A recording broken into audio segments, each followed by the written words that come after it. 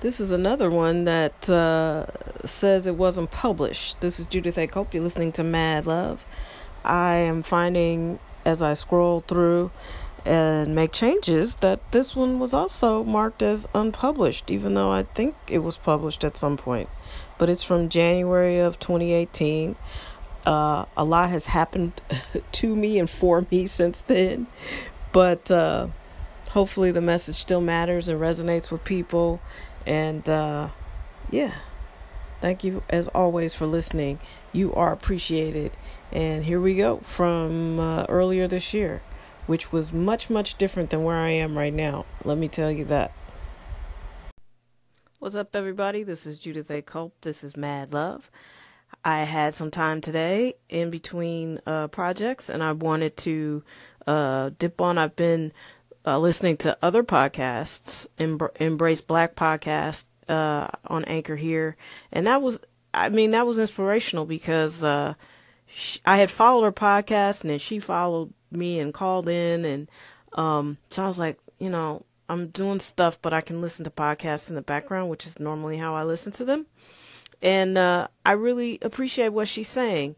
And what I love about this time in history is while on the outside it looks chaotic and up and down and kind of scary, it is complicated, but it is an awesome time because that means there's opportunity.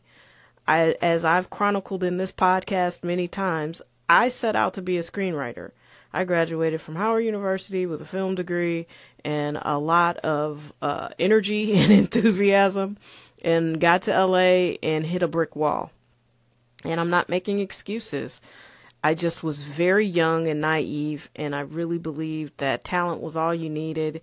And it was so much more political, so much more obviously hypersexualized and rapey than I thought. And I was not at all prepared for that. Even coming from crazy DC in the 80s, the late 80s, where crack ruled the day, and I got a certain level of education outside of school, maneuvering DC in the late 80s and early 90s.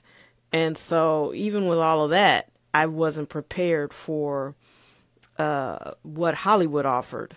And I just finished last year a book about Creative Artists Agency. It is excellent. You guys should read that if you're into film or just wondering how we got to this culture. They weren't talking so much about the sexual stuff, but just the business. And they had it on lock for about 30 years. Every project, about 90% of the projects were CAA projects. So if you weren't involved with CAA, if you weren't in tune with some of these mega producers and going to some of these parties and being a part of that culture and being quote unquote rapeable as a young female, it was going to be challenging. So I'm saying all that to say it's just an exciting time because we're waking up and realizing our power, not only as Black people, but I think women are realizing that we have power and we have energy that does not have to do with how we perceive ourselves in relationship to men. We are starting to realize en masse that we have a voice and we have power, and it has nothing to do with men, and it doesn't dehumanize them or take away their masculinity in any way. It's not a threat to them. It's not a threat to you when I recognize my power. And that's the root of Black Lives Matter.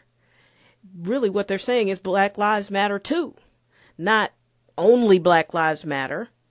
And when you hear it a certain way, if it makes you feel some kind of way, then that means you got work to do. You shouldn't be threatened by someone else realizing their power.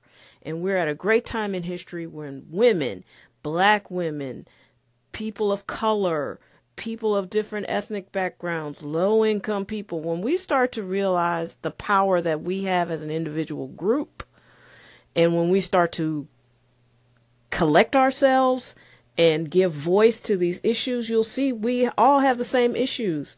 America is great. We all want the same things. We want safe environments for our families. We want safe food and water to eat and drink. We want our kids to get good educations. We want to live in nice houses. And everybody's nice house is different.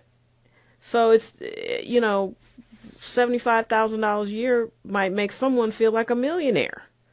Literally. That's all the money they ever thought they could make, and they're excited about that. And then there's somebody who's, wants to make $100 million. So that's the beauty of America. And that's the beauty of being in America at this time. The possibilities are endless as long as we look inside ourselves and own our power, own where we are, and know that enlightenment is here and we need to embrace it, gather our arms together, and just push ahead. Because time is up. Oprah said it.